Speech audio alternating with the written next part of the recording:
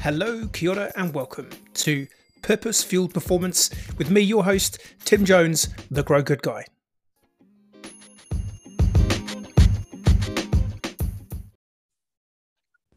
Well, kia ora, and welcome to, an updated version of what I was running as my PFP TV live on LinkedIn, which I'm now no longer doing. So we're doing Zoom calls, which we're clearly recording. And with me for this, I have Stephen Moe. Stephen and I know each other relatively well. We met a few years ago, which we'll unpack shortly. But for those of people who are living under an internet rock and haven't been listening to a podcast for the last 2 or 3 years, Stephen Moe, who are you? Oh, it's great. Well, first, thanks so much for letting me join your podcast. This is awesome. I've been waiting for the invite. I know. Like, I feel really bad. When's it coming? When's it coming? Because people may or may not know, but I do a podcast called Seeds, and you were guest number 2 on that episode. And I was reflecting and thinking you've been on 4 times on Seeds since then. I don't know if you realize you're like... That's just greedy. You're getting into the most appearances. So this is awesome. So the first thing when people hear me talk, they hear an accent. So it's good to just roll back the years and explain. I actually grew up in New Zealand. My dad has an unusual career. He's a marine biologist. And so in the early 1980s, he was brought over to help with the salmon industry, which was a brand new field, which is aquaculture, raising salmon, and then exporting it to Japan, America, all over the world. So I came to New Zealand basically about 1983, 84. I was 7 years old.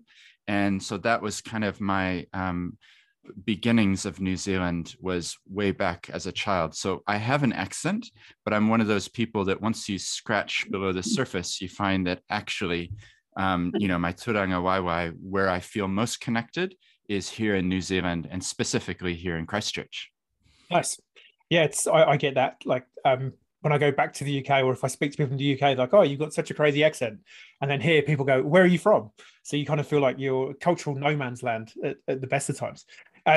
So you're here now, but so tell us a little about like what do you do these days? Like who are you? What do you do? I know what you do, but there will be people who don't know. So yeah, what's your day-to-day life about? Well, these days, I think my career has taken interesting paths in similar ways to yours in some ways, I think. So I think that's fair to say. I like to think of myself as a catalyst for impact. So I'm not giving anything away there in terms of a traditional title, like a job description. But I'm happy to tell people that basically the role is a lawyer. So whenever I say that, you have to be careful because yeah, he said the L word. That's right. So that's why you're a nice lawyer. You're a lawyer for good. You're not like an ambulance chasing, awful lawyer. That's right. That's my aim. I'm glad that it's coming across that way. It certainly is. But I think it's important to frame the conversation because I grew up in Christchurch. I studied at Canterbury, and then I got a job at a very big firm in Wellington called Russell McVeagh. Mm-hmm. So if people who are aware of the legal industry will know Russell McVeagh because it's quite, at the time, it was the biggest law firm in New Zealand. So yeah. I kind of moved into this, prestigious graduate, big firm culture, and really found, I guess, that it didn't resonate with me as to who I was. But that was just the beginnings of the murmurings of what would come later, because the good thing of moving to Wellington is that I met my wife, Ellie, and nice. She's from the UK. So we thought, actually, wouldn't it be cool to be in Europe for a little while? So we left Wellington after 3 years, and I worked at an international law firm for about 12 years. And this is a firm that had about 4,000 lawyers in 55 offices. And I was in the M&A corporate team, so big mergers and acquisitions. I think the biggest deal I helped with was a £2 billion IPO of a massive company, So it's the scale of things was quite big. Yeah. But it was really about 6 years ago, and I was having a revelation that, what am I here for? The big questions. Yeah. How am I using my life, my time? How could I possibly take the skills and everything that I've learned up to this point and then reinterpret it in a new way for the future. So when we came back to Christchurch in 2016, I really wanted to give a go at reinventing who I was and who my career was. And that's the beauty of moving country. Sometimes you can kind of start fresh. So I started getting into social enterprise. And so I guess I would be the leading social enterprise lawyer in New Zealand now. And with that comes the flip side of knowing about charities, not-for-profits as well. So that's why I talk about being impact-driven or purpose-driven. So it's kind of a broad umbrella, but it then covers, companies that are for purpose, as well as charities that are traditional, not-for-profits. Nice. So what was it that, why law? What was it that, because I find it's particularly with your dad's background, it's quite common that people who are practicing law, there's at least one parent who did law. If not, there's a grandparent as well who did law. And it's kind of like, it seems like doctors, accountants, lawyers, and sports people, there is this kind of genetic lineage or, ancestry that put some pressure on being a lawyer. But was there that external pressure, or was it just you like the idea of being a lawyer? Yeah, talk to us about that. Yeah, for me, there's only one other lawyer that I know of in my family history. So my grandfather he wasn't a practicing lawyer. He was actually an academic in Panama, of all places. Wow. So he taught the law. But I didn't have a direct relationship with him. Like, he was living in Panama. My mother was born in Panama. So for me, it wasn't so much having a direct connection of another lawyer. It was always, for me, I viewed the law and having the degree as being like a key that would open doors. So that was the most important thing, was how could I get a qualification? And in this case, it was the law that would then open doors of opportunities. And I think the law is actually quite a good key, because even if you don't become a lawyer, it's taught you a certain way of thinking, quite logical way of thinking. So that was my mindset for why I ended up studying law. And then it's fortunate that I've now been able to bring together my own spirit, if you like, or who I am as a person, and have it meld nicely with being a lawyer who's about impact and helping people get their legal structures right. Nice. Yeah. So that's a bit of that origin story, if you like. Because I guess fast forward then to your because you were working in the UK, but you also spent a bit of time in Japan. Is that right? Doing some. Yeah. Was it you were in Japan? Was that directly before you came to New Zealand? No, we were in Sydney just before returning to New Zealand, and I was in Tokyo before that. So I've lived in 6 different countries for more than a year. So even for me, it gets confusing. Trying to remember the order. Yeah. Yeah. So I lived in Chile as a child. So I learned Spanish in Chile. And then when I was 20, I moved to Japan and taught English for a year. Right. So I learned Japanese while I was there. So I've had quite a multicultural background as well, which I think shapes who you are as a person, in terms of maybe having a bit of empathy with different experiences and life journeys. If you've been a fish out of water and you don't speak the language, you're probably going to have a different mindset. Yeah. Totally. And I think that, particularly, I think there's yourself and Michelle Sharp, that really sort of echoes true, where you've had that experience of being brought up or having experience of other cultures, just people experience. Yeah, it does give you a real empathetic lens on what's happening in other people's lives. But so you sort of mentioned that, you felt like, law was a key. Was there pressure though to go to university full stop? Was that because your parents were academic? We got this academic, certainly grandfather. Was there, because that's often a key sort of sliding door moment for people. I know it was for me. The school I went to, it wasn't, do you want to go to university or not? It was, which universities are you applying for, Timothy? Because boys from this school go to university. And whilst I had an amazing time and probably could have studied a little bit harder, and I'm really grateful for the degree in history that I have, because again, it taught me a lot of stuff. As an 18-year-old boy, would I actually have wanted to go to university? Probably not. And where would that have taken me? Who knows? But yeah, was there because that's quite often on people's kind of life journey. That's a big sliding door moment, is that teenage period. You know, do I go and get an apprenticeship? Do I go and get a job, or do I go and do further education? So what was that like for you? I think for me, I've always enjoyed reading, writing, debating, that type of thing. So I've always had a kind of an academic bent. So all through high school, I did history and English, and those sorts of people sometimes end up doing law because there's lots of reading and writing.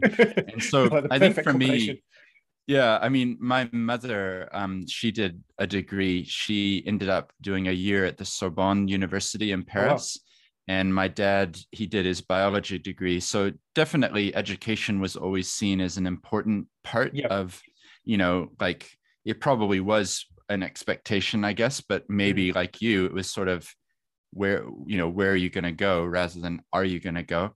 Yeah. But I think for me, it probably was the right decision at that time. I think I learned a lot, and the discipline of study, and being able to express yourself logically in the written word and reading is quite good. I would say after 3 years, I was quite tired.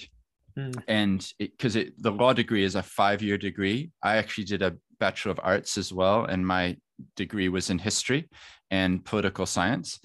So 5 years is quite a long time to be studying. So after 3 years, this is when the Nagano Olympics were happening in Japan. And I got this opportunity to go, one of those random things where kind of a friend of a friend had heard of an opportunity to go and work at a ski resort in Japan. And so I did that for 3 months, and I was based in Nagano or Niigata, and then ended up staying for another 9 months. But that to me was the sliding door moment. It wasn't the going to university. It was the decision not to finish my degree and then do something. Because I remember really distinctly somebody who I respected saying, you really need to finish your degree, then go and have overseas experience. You need to get into a job, start paying down a mortgage. This is the way things happen. And another friend who actually was from Chile, we were up hiking in Lake Daniels up in the Lewis Pass. Yep. And he said to me, look, you're 21 years old. This is your moment. If you choose not to go to Japan, they're going to pay for your airfare. They're going to pay you to work at a ski resort. You can ski every day. Yeah. And, like what if you don't embrace this, what is that saying about your attitude to life as well? He didn't say it that words, but that was what the essence was. So I'm really glad that I grasped hold of that way of looking at it, which is basically, when I'm 95, will I regret not doing this? Yeah. And I think if I had not gone to Japan, I would have had regret.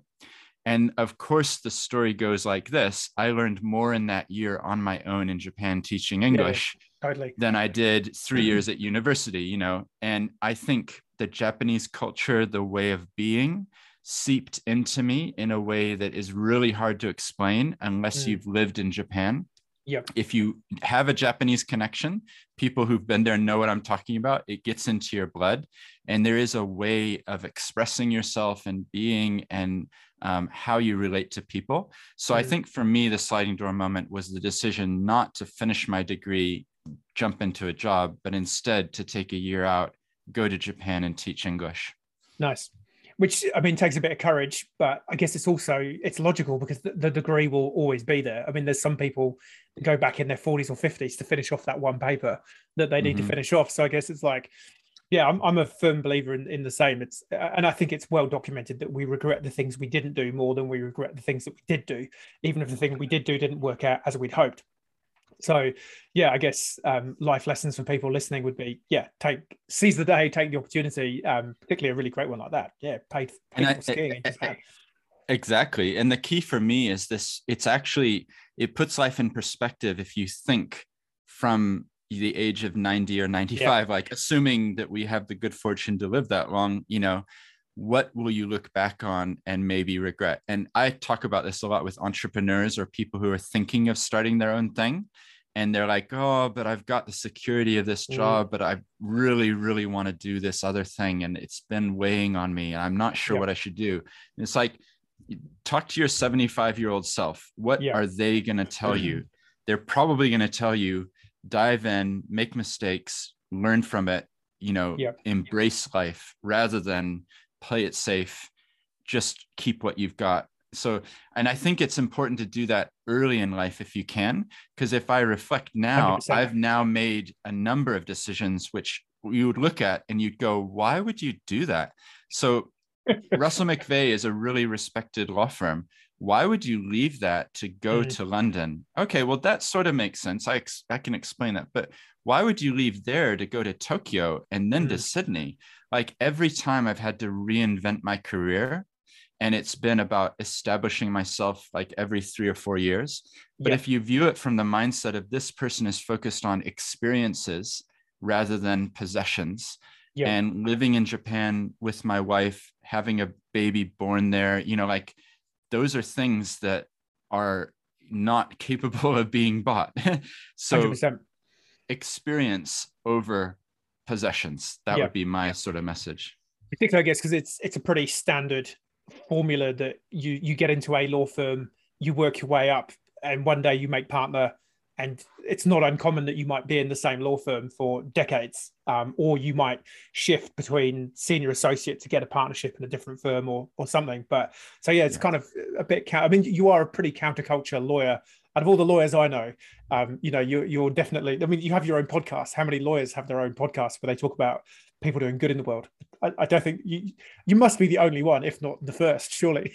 I'd like to think so. I'll take it as a compliment as well. You need to fact check that one, but I'd be pretty confident. But I think there's something else that really sits there for me, like that curiosity piece. Like you had this compulsion that like something's calling me.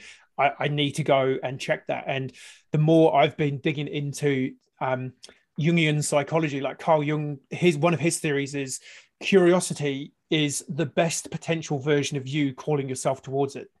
And so the thing that you're curious about, the business that you want to start or the place that you want to go to, it's calling you there for a reason. And I think the other part of that is like curiosity in some ways is an evolutionary nightmare because, I wonder what's on the edge of that cliff, and you get to the edge of the cliff and you fall off it. So the fact that we have curiosity and that we have that as an ability that is linked to a depth in us that we maybe don't understand, like why specifically am I curious about that thing?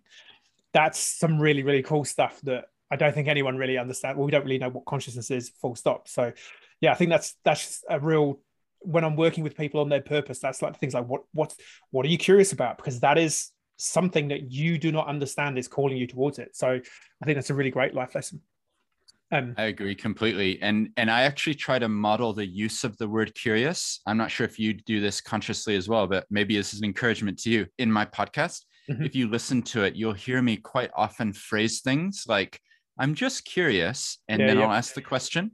And the reason I'm using that terminology is I'm trying to model the concept that we can all be curious about the person that we're talking to, the situation that we're facing, whatever it is. If we can bring curiosity as the lens through which we see the world, it's going to be a much richer and deeper experience. So I think that I love the word curious. And on the seeds, that's the podcast, the website, I think I have there at the front, sort of be curious. Nice. Let's be curious. I think it's such a key to unlocking things.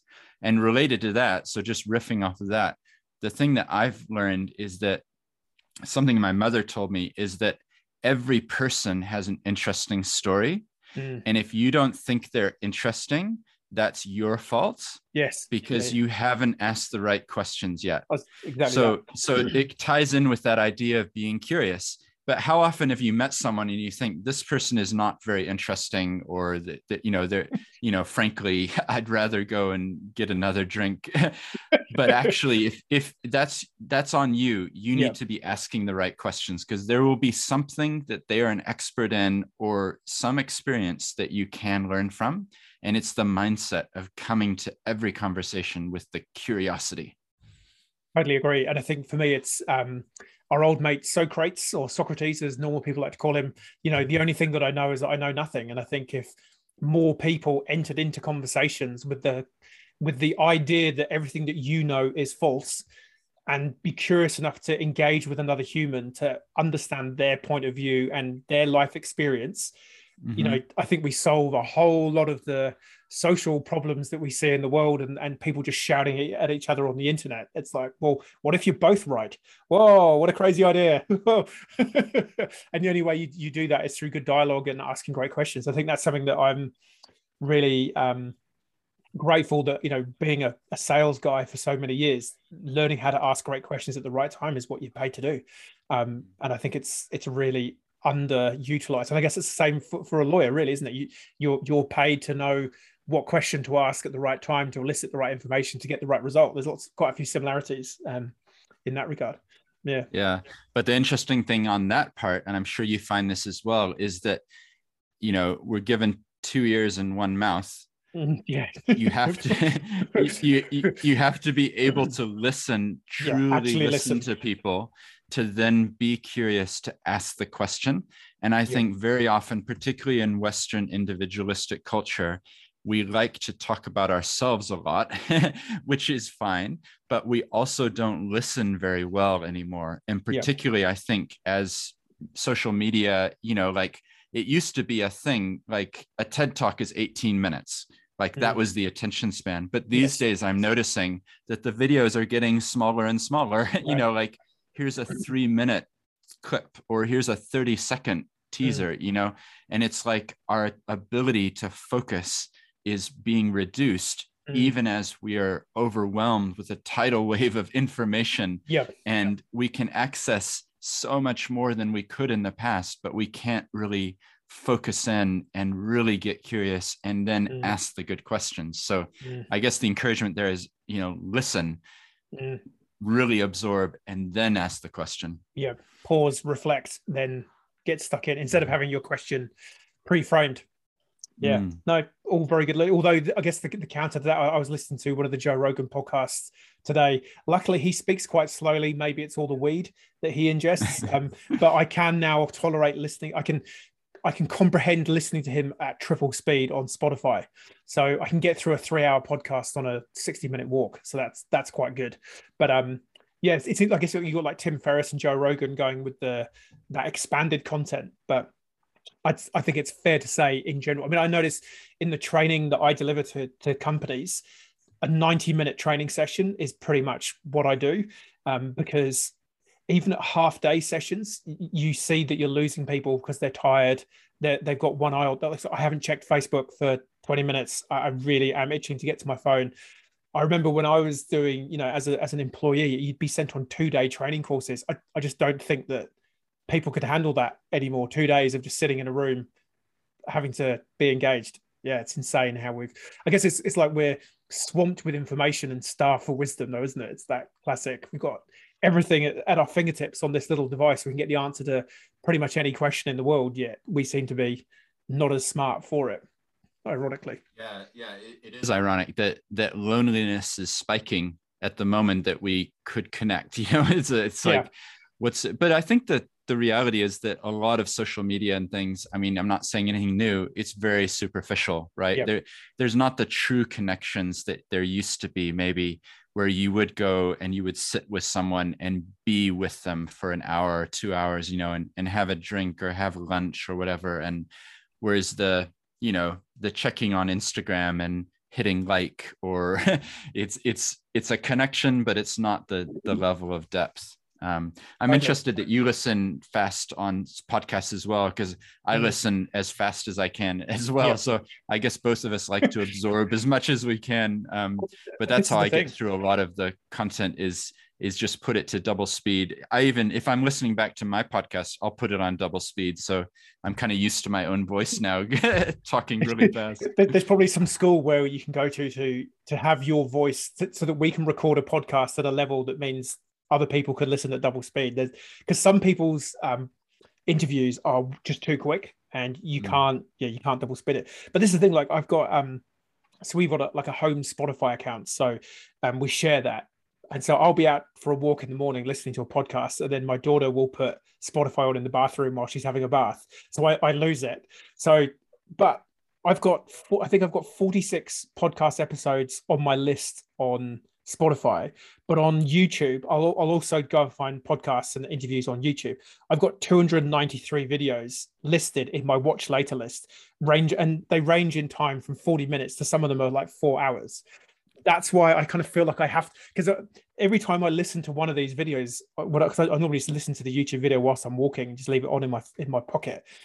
Typically, I'll listen to that interview and they'll reference 3 other people that I've not heard of, and I'll immediately go and search them and add 3 of their videos to my watch list. And I think this is the thing, like there's so much that you could learn that you're never going to run out of podcasts or videos to watch. So I think that's why I like to listen at triple speed. It's like I'm not getting any younger. I've only got maybe 40 more years to listen to as many podcasts as I can in my 60-minute walking window in the morning. Yeah. So, yeah. And then it's a balance, isn't it? Because at some point you actually just need to turn it all off and go sit under a tree and watch a butterfly land on a flower. Totally. Yeah, totally. There's this balancing between, yes, the media is there, the saturation, the intense content, but also I think we're getting poorer at being still and calming. And the meditation is kind of a word that's getting more popular now, but it's something that I think we're losing sight of, whereas past generations there probably was more of an understanding of just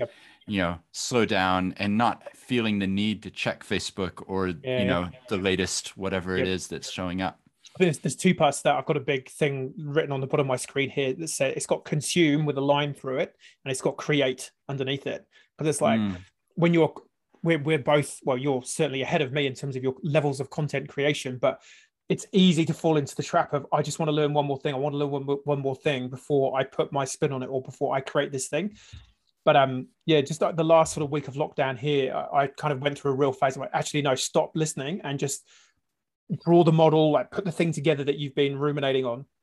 I think the other word that I think is an interesting word is contemplate, which I think I'm correct in understanding, is contemple is to go into the temple and be quiet and ruminate, as opposed to sort of meditate, which is more around get everything out of your head, try and clear everything. And I think there's room in life for both. Try and have some absolute quiet, watch the butterfly, try and think of nothing. But equally, stuff that you are learning, at some point you have to kind of sit down and ruminate it and digest it and contemplate it and go, well, what does that mean? Is that true? Do I believe that? Is that a thing for me? Or how do I, particularly for me, I think where I'm trying to distill complex information around purpose and meaning in life and, translate that to people. There's some pretty random ideas out there that you've got to try and distill and try and work out how do you recreate that in an easy to understand manner. So the biggest tool that I've found is really helpful, and it may help you, is realizing that creative side of things, the actual, so you've downloaded the 100 hours of YouTube videos or you've become an expert, or you've got a lot of information. It's giving yourself permission not to be perfect when you then outwork it. Yeah. And what I mean by that is sometimes, as a person who tends to like to get things right, I want it to be really high standard. I want it to be a good quality. I don't want noises in the background of my podcast. Like it's all little stuff, but it's a symptom of who I am. So I could get gridlocked by the fear that this isn't perfect, what I'm creating. This article that I'm writing, it could be better. And so the way that I've gotten over that is there's different expressions of this, but I basically call it the 80-20 rule, which is it. And my interpretation of that is that if you put in 20% of the work, you'll get 80% of the product. Right.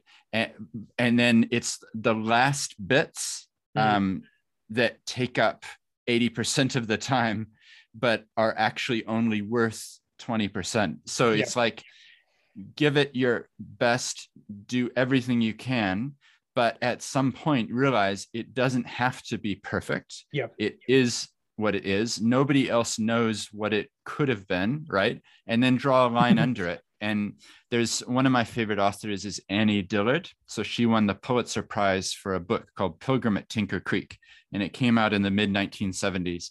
And what she said is the urgency is spend it all, say it now. Don't save something thinking it's going to be perfect for that book or that article or that other thing that you're working on.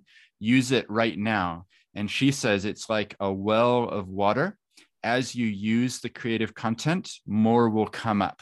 Nice. But as soon as you stop using it, it stymies you, and then you get stuck. So don't be afraid to take the creative content and use it up. Just spill it all out now, because more will come, and then the creativity can continue to flow. Nice. That's what I definitely needed to hear, that, because I've got like a list, a notes thing on my phone. It's got 97 notes, separate notes, and it's, you know, like post and you know, article ideas. And again, this last couple of weeks of like, no, stop consuming, just get creating.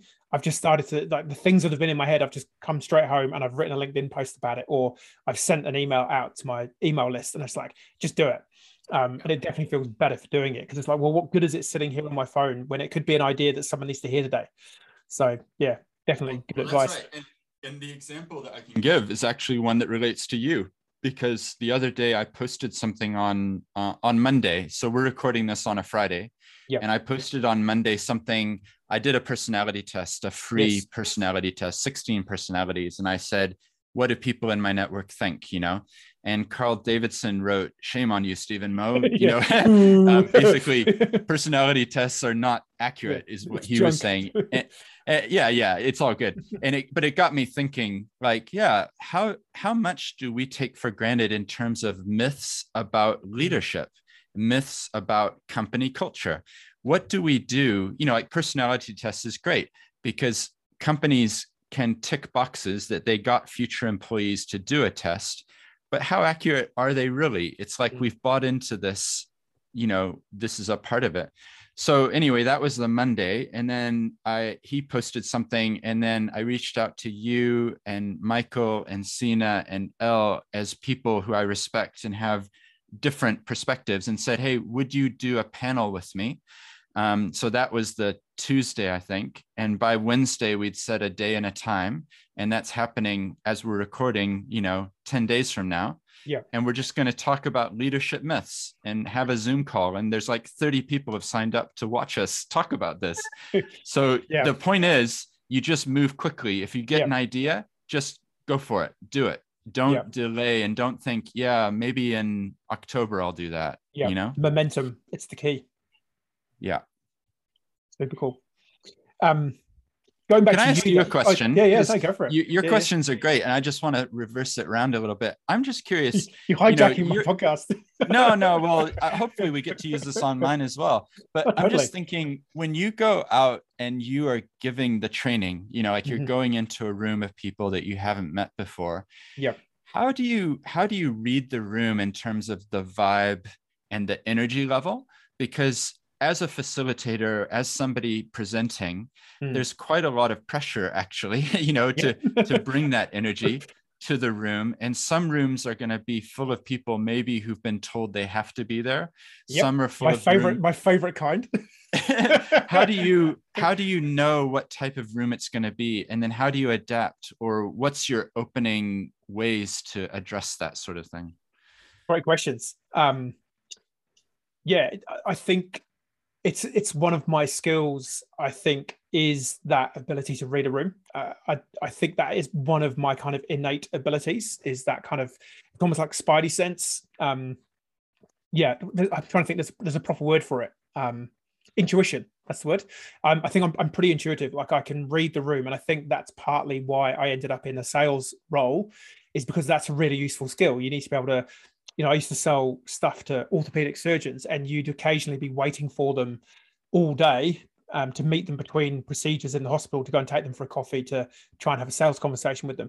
And you'd have to be really good at reading them as they came into the tea room, to kind of go, this guy looks like he hasn't slept for a week. It's clearly been a bad day of operating. He's running late. The last thing he wants to do now is talk to me, probably. So I think that's an innate skill that great salespeople need to have, is the ability. It's like, I always refer to it, it's like, it's asking your dad for the car keys. You know, dad's come home from work. You need to be able to read the room. Is he in a good mood, medium mood, or is he absolutely livid? He's had the worst day ever. It's like, now's, you know, pick your time to ask for the car keys. So definitely feel like I have that as a skill. Yeah, in terms of like the word that is consistently used in feedback from when I've run events is energy. And that's kind of part of what I'm about as the Grow Good guy, or just me in general, is I just try and bring unbounded amounts of energy into a room, which is kind of almost half of what people are paying for from a training event. Is I was listening to, I think it's, I can't remember, I think it was Scott Barry Kaufman's podcast. He runs the psychology podcast. That's really good if you're into your brain stuff.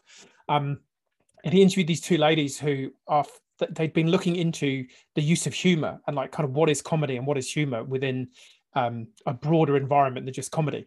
And they said in their lectures, because they're teaching at a university in the US, in their lectures, they try and get at least like 2 to 3 laughs into a lecture, because they basically said it's the number of times that the average employee laughs at work in the week is maybe once all week.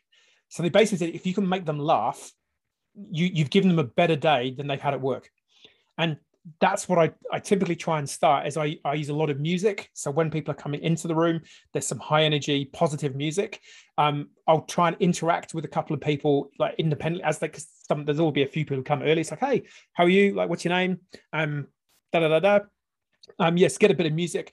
Dad jokes always work really, really well. A couple of icebreakers. Normally try and take the piss out of myself, because it's kind of like it's fair game. Like I'm 6'4", 115, 20 kilos at the front. I am fair game. You can make fun of me. You can, pick me up for making mistakes and what have you. But yeah, all of that definitely helps to kind of raise the energy levels. But you still, I remember the one room, this was when I was working for a different company. I was employed as a trainer, and the room was filled with basically middle-aged white dudes who were all from very conservative backgrounds, and they were all just sat there like this. And I was like, okay. And 15, 20 minutes in, I was asking questions and there was just nothing from the room. And it's like, this is a half-day program, and I reckon we're going to be done in 90 minutes, because I'm relying on the interaction from the room to fill some of the, yeah. Sometimes you just got to know that it's not going to be a great day. But I guess it's like any performing artist, you just have to bring your A game and hope that you can bring people up a little bit. I mean, typically when it's an in-house event and a company has paid for the event, typically there's generally a sense of buy-in, and it's maybe part of a program or a broader piece of work, or it's an off-site day.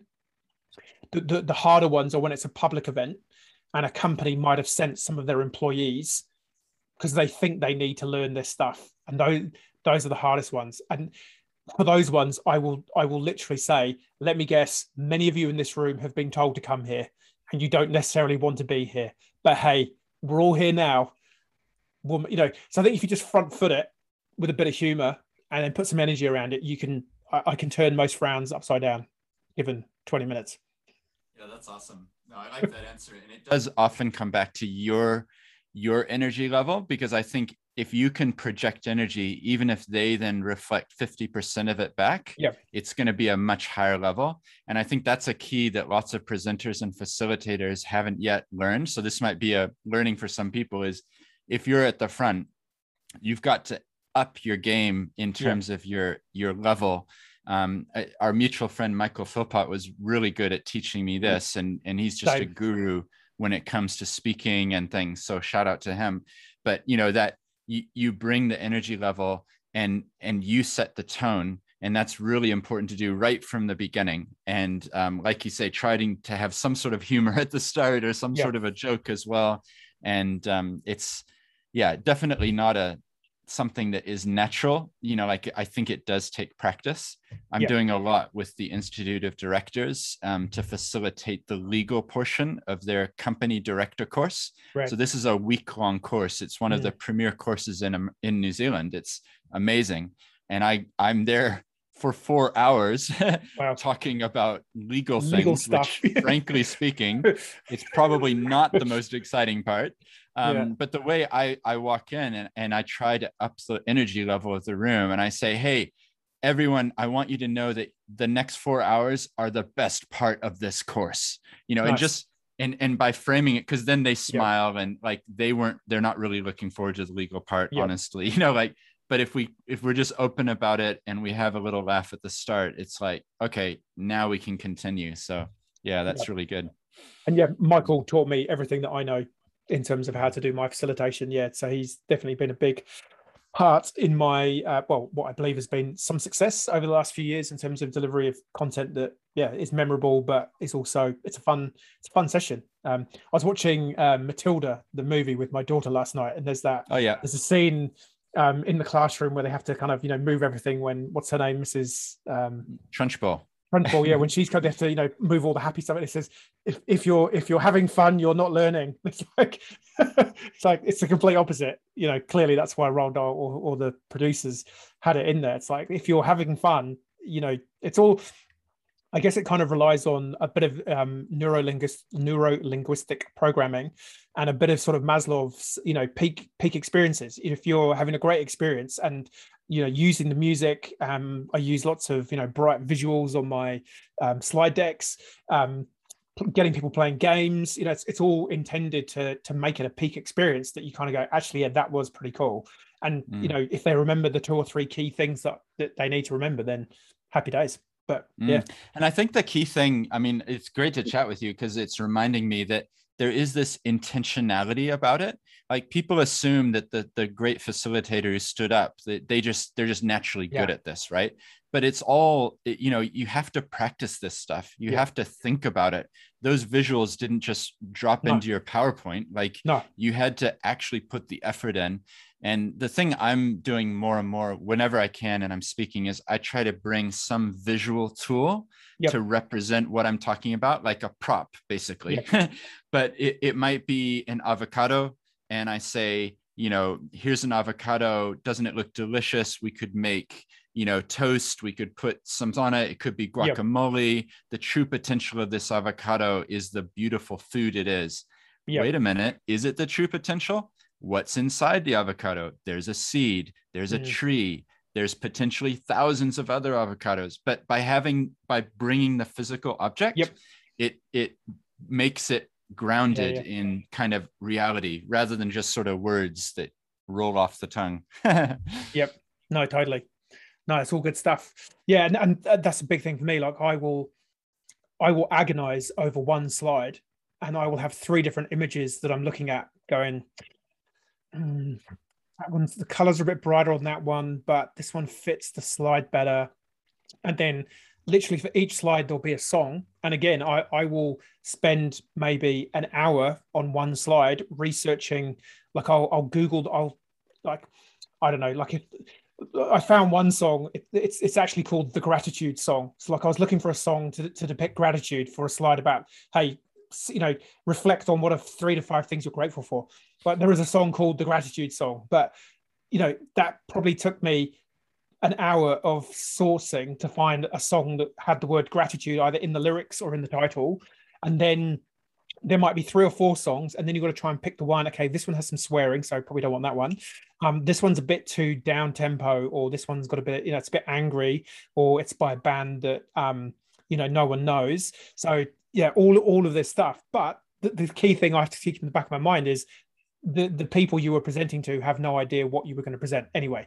So it's all in my head, but I want to create the best experience I can and get the best.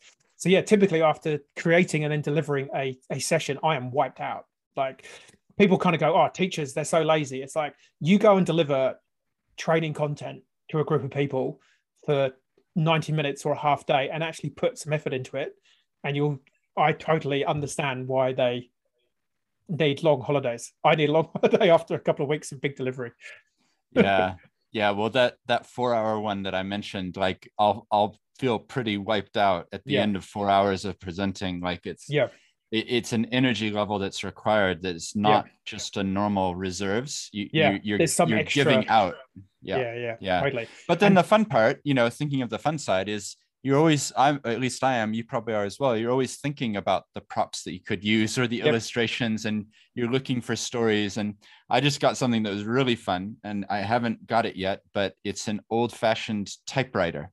Nice. And I think that's going to be an amazing tool to use. I don't know what I'm going to use it for yet, but I couldn't resist buying this typewriter because I love the idea that in 1930, when it was made, it was like the premier technology. The way to communicate was a typewriter. There's nothing better than this. Yeah, exactly. And you physically push a key and an ink mark goes on a piece of paper. And I haven't worked out what the illustration is going to be, but I know it's going to be good because it's like such great material, you know, this 100-year-old thing that's a piece of technology from that long ago, and we can still use it as well. So that's super cool.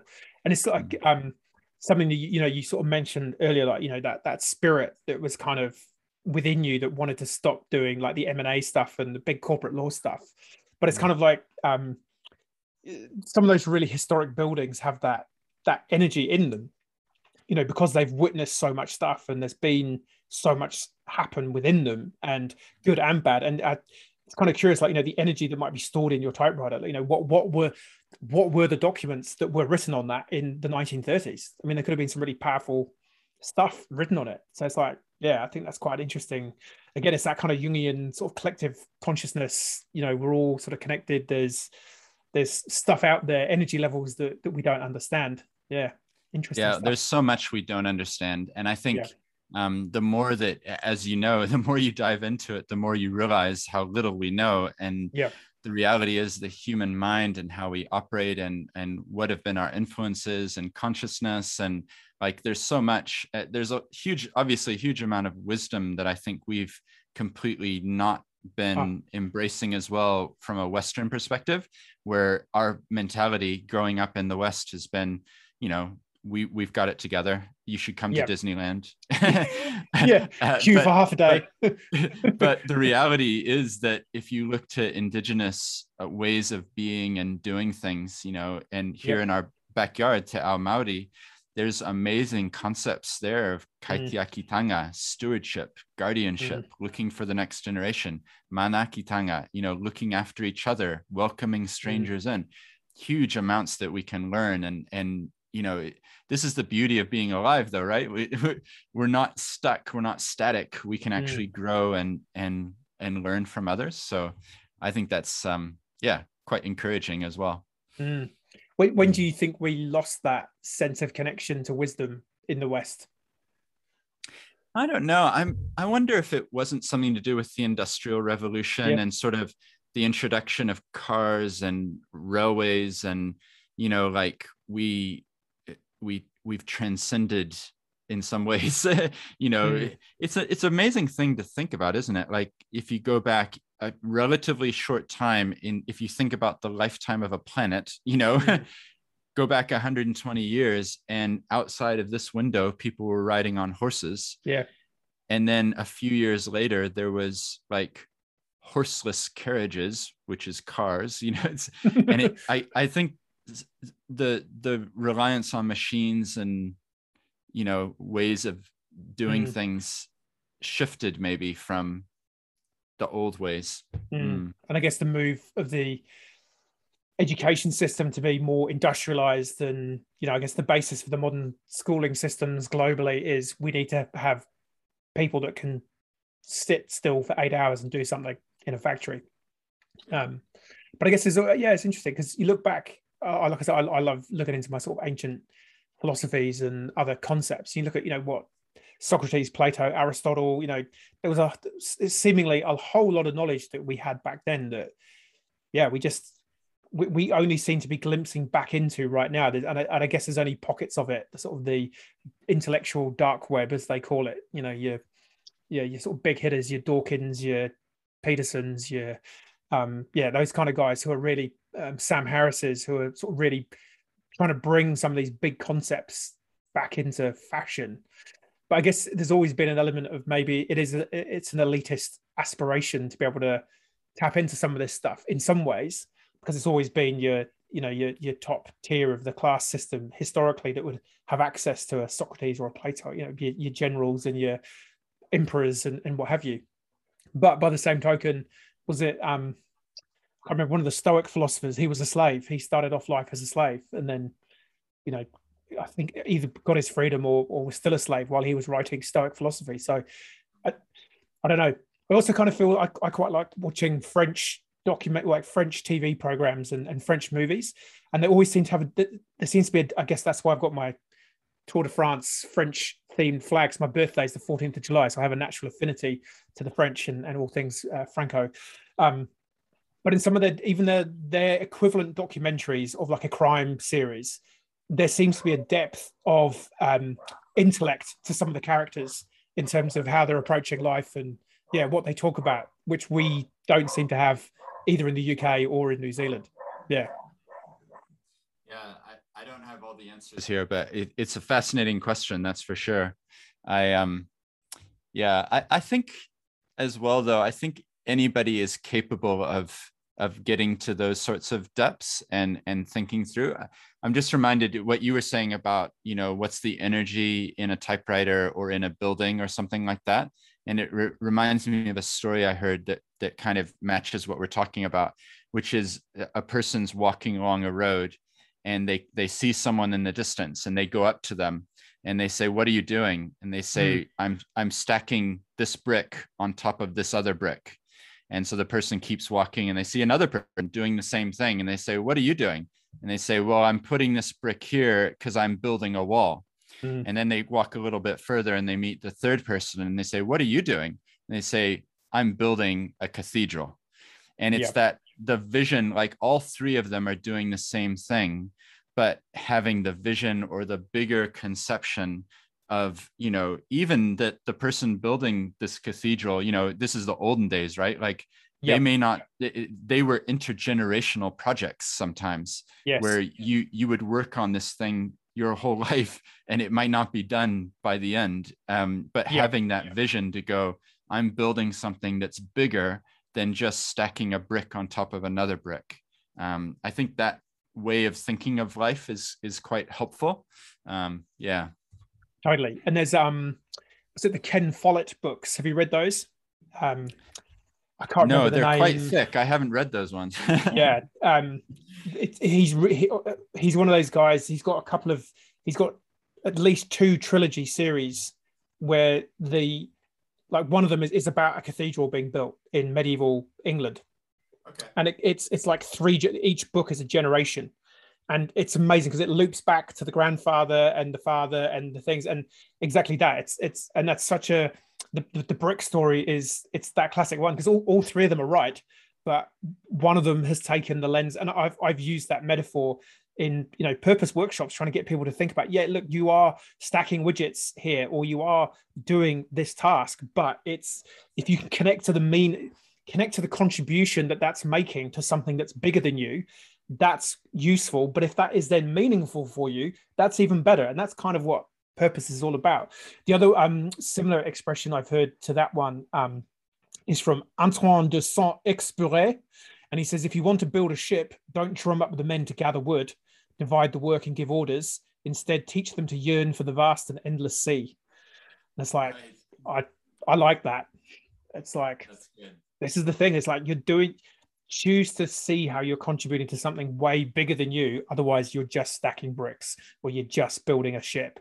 It's like, that's cool stuff. That I'm using, we're getting shorter and shorter. The one I use a lot at the moment is plant seeds of trees you won't sit in the shade of. Nice. Yep. Which again, it's that sort of longer term thinking. And I think this is why I've enjoyed our friendship, because I like to look around and see people who don't do what I do, but I can respect what they're doing in their lane. Or the way I think of it is like trains, and we're all on different tracks, but we're probably headed in the same general direction. And I can look over and I can see you doing what you do. You can look over at me. We can both look over and say, look at what Michael Philpott's doing, Michelle Sharp over there. I'm just naming some of the local people that we all know, Bridget Williams, Beaton Proceed, all these people doing amazing stuff, and go, they're not doing what I do, but they're doing stuff that matters. And that perspective of the long game, that this interview might be listened to, maybe, who knows, using technology in 100 years time. And the people listening then are going to go, they'll be using whatever the equivalent of Google is to look up this person Tim and this person Stephen, and going, wow, listen to that conversation they had in 2021, and then look what those two went on to do in their respective areas. And Tim continued to advocate for B corporations, and there ended up being 50,000 B Corps. And if we trace back to the origins, one of the people who was an ambassador was this guy named Tim, and that's really cool. And this guy Stephen, he kept advocating for new legal structures that enshrine purpose, and then later on they ended up with this. And but the point is, it can be really demoralizing. This is why it's an encouragement for both of us in the short term. Like, yeah, totally. I'm just giving another talk next week, or what have I achieved really? But if you are able to have that bigger perspective, then it's like, oh, actually there's a bigger thing going on here that I can't even express in words. Totally. Yeah. And that's William James, the American philosopher. The best use of life is to spend it for something that you won't see. Essentially, the best use of life is to use it for something that outlasts it. It's like, play big. Play to the highest level that you can to do the most good that you can, which is what it's all about. Grow good. Yeah. And that was a big thing for you as well, wasn't it? In terms of when your daughter was born, that was part of your coming to realize that, maybe it was time to do different things, right? Totally. Yeah. It's bigger than me. Yeah. I mean, how about for you? Because we sort of, I'm just keen to dig into that little moment that you had where you're kind of, you're high flying lawyer, you're seemingly, the world is at your feet. And you kind of like, actually, I want to reinvent myself again, but this time I want to have a bit more meaning behind it. So was there a specific moment that led to that, or was it like a series of moments? Well, I think there were maybe a couple of factors. The first factor, which I think is something that's really, really important, is that my parents were a big influence on me. So go back to the 1960s. They were some of the first volunteers to go on the Peace Corps, which is something that John F. Kennedy set up as the president in the US in the 1960s. So they went to South America and worked with poor people as early 20-somethings, and so I think their life, and they met each other in Chile, they got married, and then, I came later on. But who I am has been shaped by the people who've come before me. So I think part of it was recognizing that there's a legacy there of wanting to live up to, what my parents were about. So that's actually, more I've reflected, the more I've realized that actually is important. And then, I think the second thing is, it's really, the first half of life is often about the CV, and it's about the qualification that you've got, and how, which language can you speak, and what grades did you get, and what job have you got. And we talk about midlife crises because part of it is that first half, you're running hard to achieve something that society has said this will be a success. When you've got this job and you've paid off this mortgage and you've got this car and all that stuff. And then I think there is a point that does come not too early, you have to live through it, where you then look at yourself and go, actually, what am I doing with my life? And that bigger question, when I'm 75, how will I look back?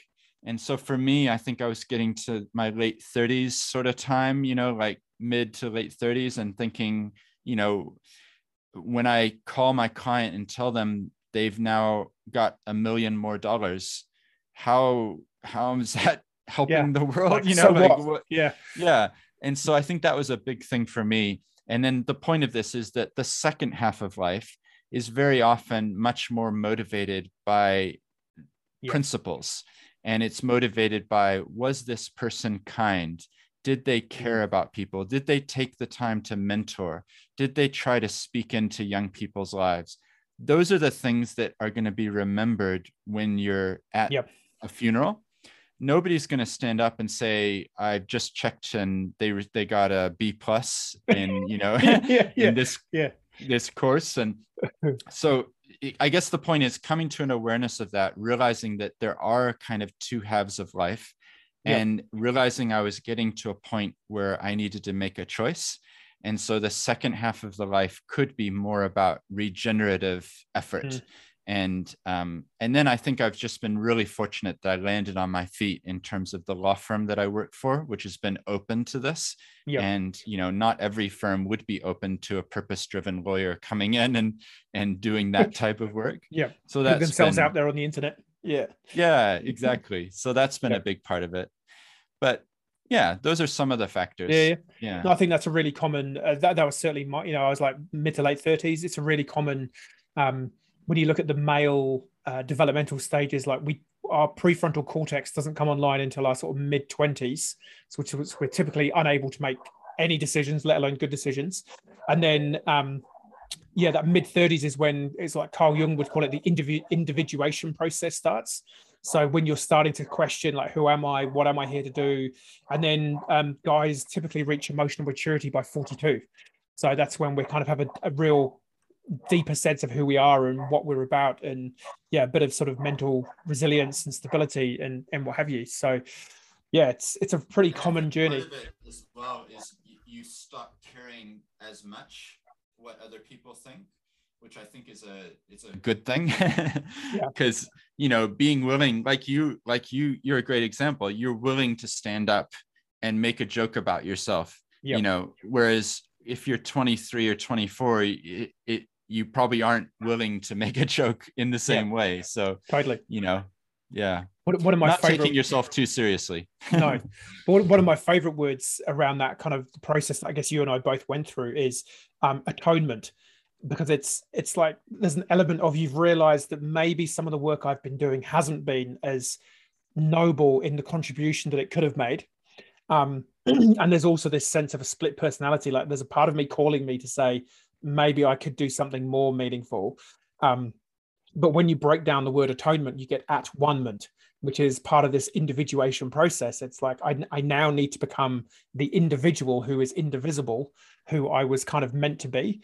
And I think, when you get to that point, as a person, you do have that real sense of purpose and identity, and you are unshakable in kind of who you are at your core level, but you still are open to the ideas and the, I guess, like the nuances are open to contemplation and discussion. And actually, I am seeing that from slightly the wrong angle, but I'm okay with, transcending myself again to accept that and move on. Whereas, some of those more rigid ideas that we might hold in our youth, the impetuousness of youth, isn't it? Yeah, exactly. Yeah. So what you talk about the energy it takes to put into these presentations and things. How do you recharge? Have you got any go-tos or? I mean, typically, like a 90-minute session on its own is not too bad. I'll just come home and pretty much just crash on the couch for an hour and just binge watch some rubbish on TV, just to clear my head. The other thing as well, like typically, like on a big training day, I can do like 20,000 steps. So you're not only mentally drained, but you've done a proper workout.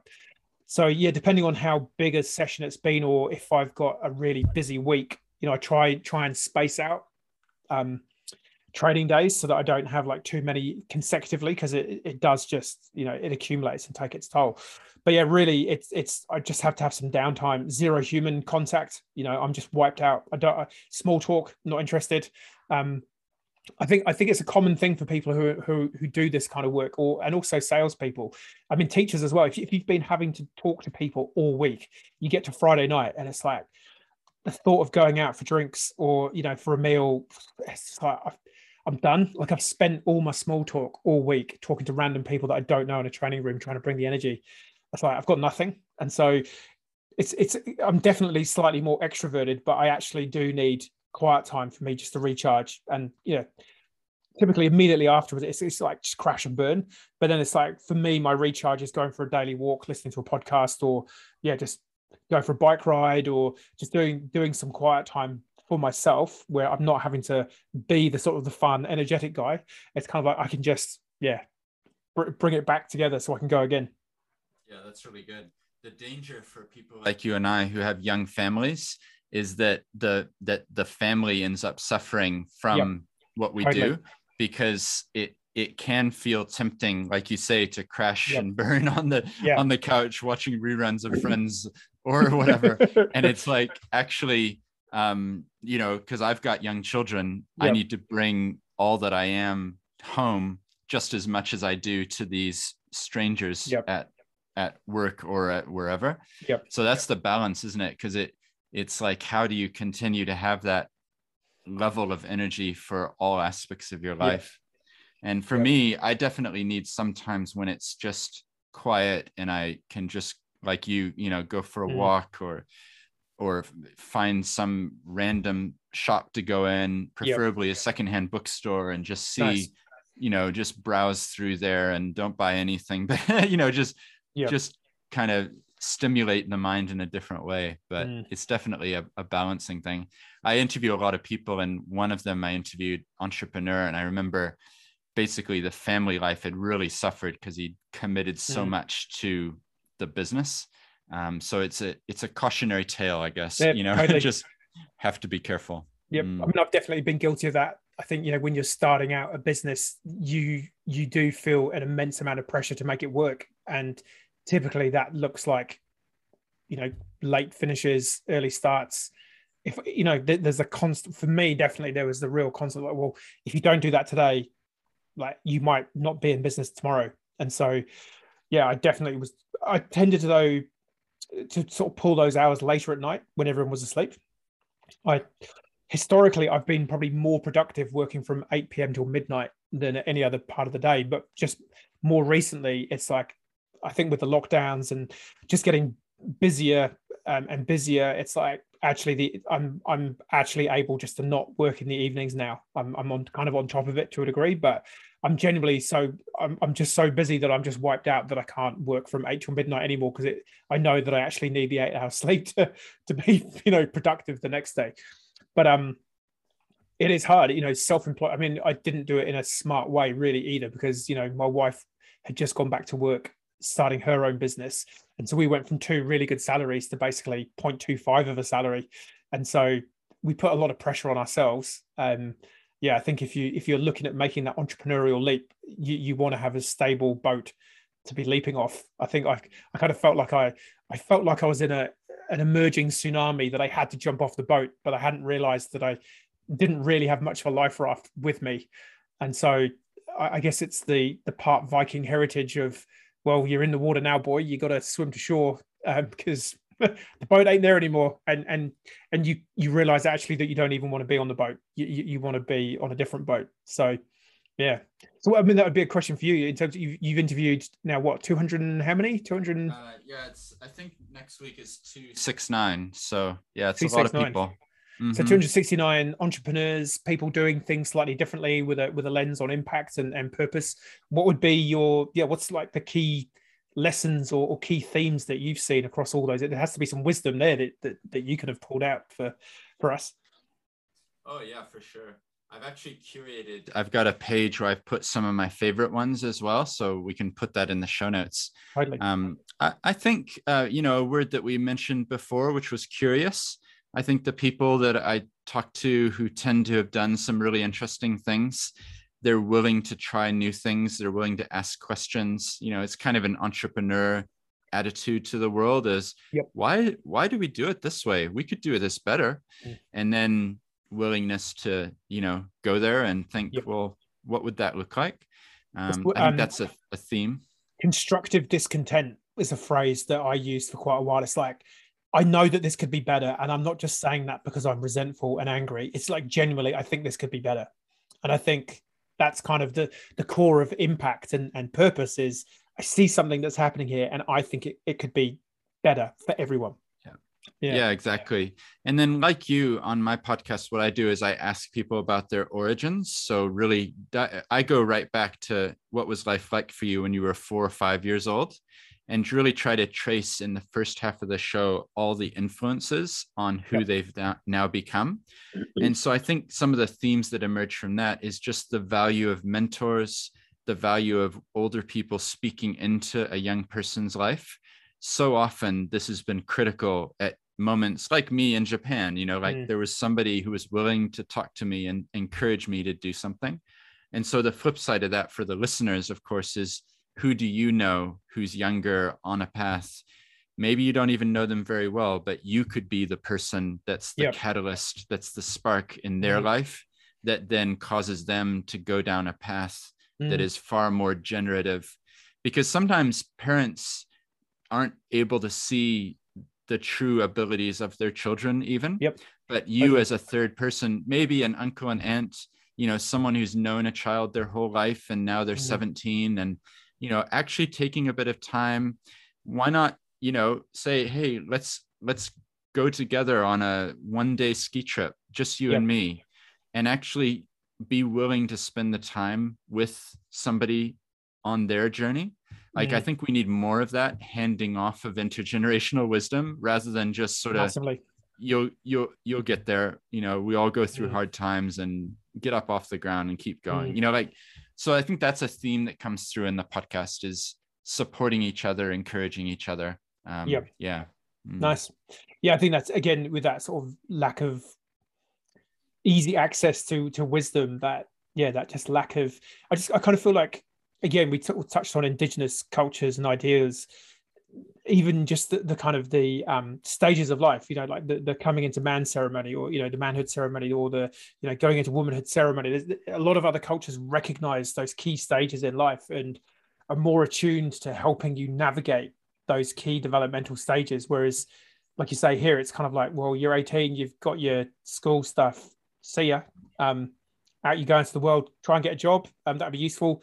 You know, don't be too much of an idiot. That would be even better. Thank you so much. I mean, that's obviously overgeneralizing the Western culture, but that there's not seemingly easy places to access great pearls of wisdom out there. And I guess you're right. We particularly you and I are getting to the age now where we will have those people in our life, which is quite scary that someone might actually listen to something that we say that could change their life. Yeah, that's right. But this is, so I love that point. I'm just going to riff off of it and go a completely different direction. But how often when we have birthdays, you know, if somebody's having a birthday and they're asked, how old are you? And they say, I'm 21, you know, laugh. Like it's a common thing. And I've really tried to consciously not do that. The reason is, and I'm sure you know people like this as well, how many people do we know who, because of cancer, an accident, whatever it is, they didn't get the chance to become 45, which is what I am right now. Like I think it's okay to get older, you know, like it's a privilege that's denied to many. And I think it's an important concept to become okay with, particularly in our culture, which is all about youth and young and everything. And I think if more of us can be willing to embrace our true age and say, you know what, I'm really happy that I am the age I am, because there's no point in wishing that you were younger anyway. You can't change things. But too often, my point is, too often we kind of, if only I was 27 again, you know, if only I was 21, if only I could have another chance. But there's millions of people were denied the chance to become the age that you are, Tim, to become the age that I am. And I think it's kind of almost an insult to those people to not be okay with getting older and embracing it. So yeah, it's something I've been thinking about a lot. That's why it's coming out. Nice. Yeah, I think there's two parts to me for that. One part is, you know, glancing into Facebook and looking at the number of people who were like on Facebook, oh, thank God my booze delivery has arrived. It was amazing. I ordered it an hour ago and my massive 20 crates of gin and vodka and beer has turned up. It is one thing. And then linked to that, this search for, you know, youth, this sort of, I guess it's, what is it? Peter Pan. Was Peter Pan the one you know, that kind of search for eternal youth. For me, it's symptomatic of this ease that a lot of people feel about who they are, and you know, they haven't gone through the process, they haven't gone through that transcendence to become who they could be and be comfortable. Like I feel the most comfortable I've ever felt as myself as a human being. I'm 43, apart from creaky knees and, you know, increasingly getting tighter, and I keep seeing I need to go get my hair cut because I can see all the greys. Where when it's a bit shorter, it doesn't look as grey. But like you said, I think it's we don't respect that wisdom, the stuff that we've both been around for 40 odd years. There's some stuff we know that a 19-year-old just does not know because they can't necessarily, because they've either not had the experience or they just haven't had enough life to actually come across that thing. And yeah, I think we reject that, and I guess it's two parts I'm unpacking there. One is that rejection of some smart stuff that's out there that we could connect into, but also just if you're uncomfortable with who you are, the answer is not going to be found in another order of booze from the online shop. It's going to come from doing the development work that you need to do to find out where that's come from. But that's hard, and not many people like doing it. Yeah, exactly. But I think both of us have this idea that you can grow. You can, your slogan, grow good. My podcast, Seeds. Yep. I chose seeds as the picture. You plant them, right conditions. What do you get? A plant, a tree, whatever. So it is possible to change. And that would be my encouragement, as we're drawing to an end here, is that it's possible for you as a listener to be listening to us riffing and then to go, I want to embrace some of these concepts as well. We can all move forward. We can all become better versions of who we have been in the past. 100%. One of the key things for me when I think I must have been 16 or 17. So this is going back quite young, is I started thinking, how can I become the type of person that I would like to meet? Nice. So if I could do a course on a topic, and that the type of people that I like to meet, they're interesting. They've got a variety of interests. They've accomplished some things. They've traveled. If I can become that type of person, then I'm going to make the active choice to do that thing. And that's been a really nice mindset for me to think through in my own life. Like, do I want to try to learn Te Reo? Well, the type of people that I would like to meet probably do speak a little bit of Te Reo at least. So yes, I do want to, Nice. Yeah. Nice. Yeah, I think there's some cool stuff there. It's kind of like the word decision basically means to kill the idea. So there are some things that you need to know that you don't want to do. And then there are the things that you're curious about that are part of this identity that you want to create, that you will want to do. So it's like, it's as valuable to know as much of the things that you don't want to do so that you can kind of, just create a short list of the things that you could do because we're short of time. But yeah, I think totally for me, it's have the ideal, like the ultimate purpose question that I ask my clients is, who could you be? There is this potential future version of you that you can step into, because if you're not growing, you're it's entropy, you're dying. So you have to constantly be growing and developing, because there'll be new things that hit you in life that you need to become adept at handling. And so I guess it's like the judgment against yourself as to who you could be, and am I living up to the ideals of who I could be, but the comparison against who you were yesterday, rather than the comparison of the person who is a little bit like who you want to be, because that's when you get into that really dangerous social media loop of, oh, but look at them, they've got 10 more followers than me, and woe is me, and so you kind of quit, and it's pretty easy run down to nihilism, and well, who cares? So yeah, keep growing. I think be a seed and grow good. Exactly. That's good. Well, I'm going to take the audio and put it on my podcast. And I think what we should do is every year, maybe we should just catch up. I reckon. I know that's what I think. Tim Ferriss catches up with somebody pretty regularly. And they call it the random episode, right? So nice. I'm totally up for that. I can bring random any day you want. I know, because the last time you were on my show, I think I didn't tell you what it was about, and you came out and we talked about house prices. Yeah. So yeah, always open for that. Yeah, we should definitely do that. Awesome. Oh, well, thank you, Stephen. And yeah, I massive groveling apologies for not having you on sooner. You've been like on my list of people to like, I need to get Stephen. And then I either forget to record a podcast or something else. Yeah, someone else has got booked in. So yeah, massive thanks for carving out some time today. And we should definitely do it again. So yeah. Yeah, no worries. And thank you, because I think you were literally one of the first people I even got to practice interviewing for Seeds. Nice. So it's a nice full circle to see you with your podcast as well. I love seeing other people starting them who've been on, and it's like, oh yeah, it's, the next generation. So thank you. Awesome. All right, mate. We'll see ya. Cheers.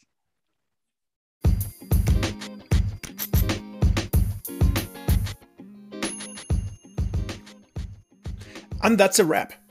Hey, thank you so much for listening into my podcast. I hope you found it informative and inspirational. I'd love to know where you are on your purpose journey. And if you have any specific questions or people you'd like me to interview to help you on that journey, please do let me know.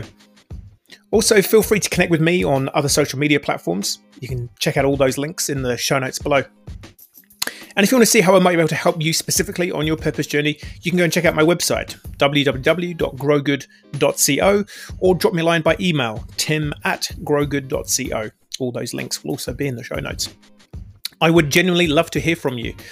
But anyway, until next time, go well and keep seeking that purpose-filled performance in your life.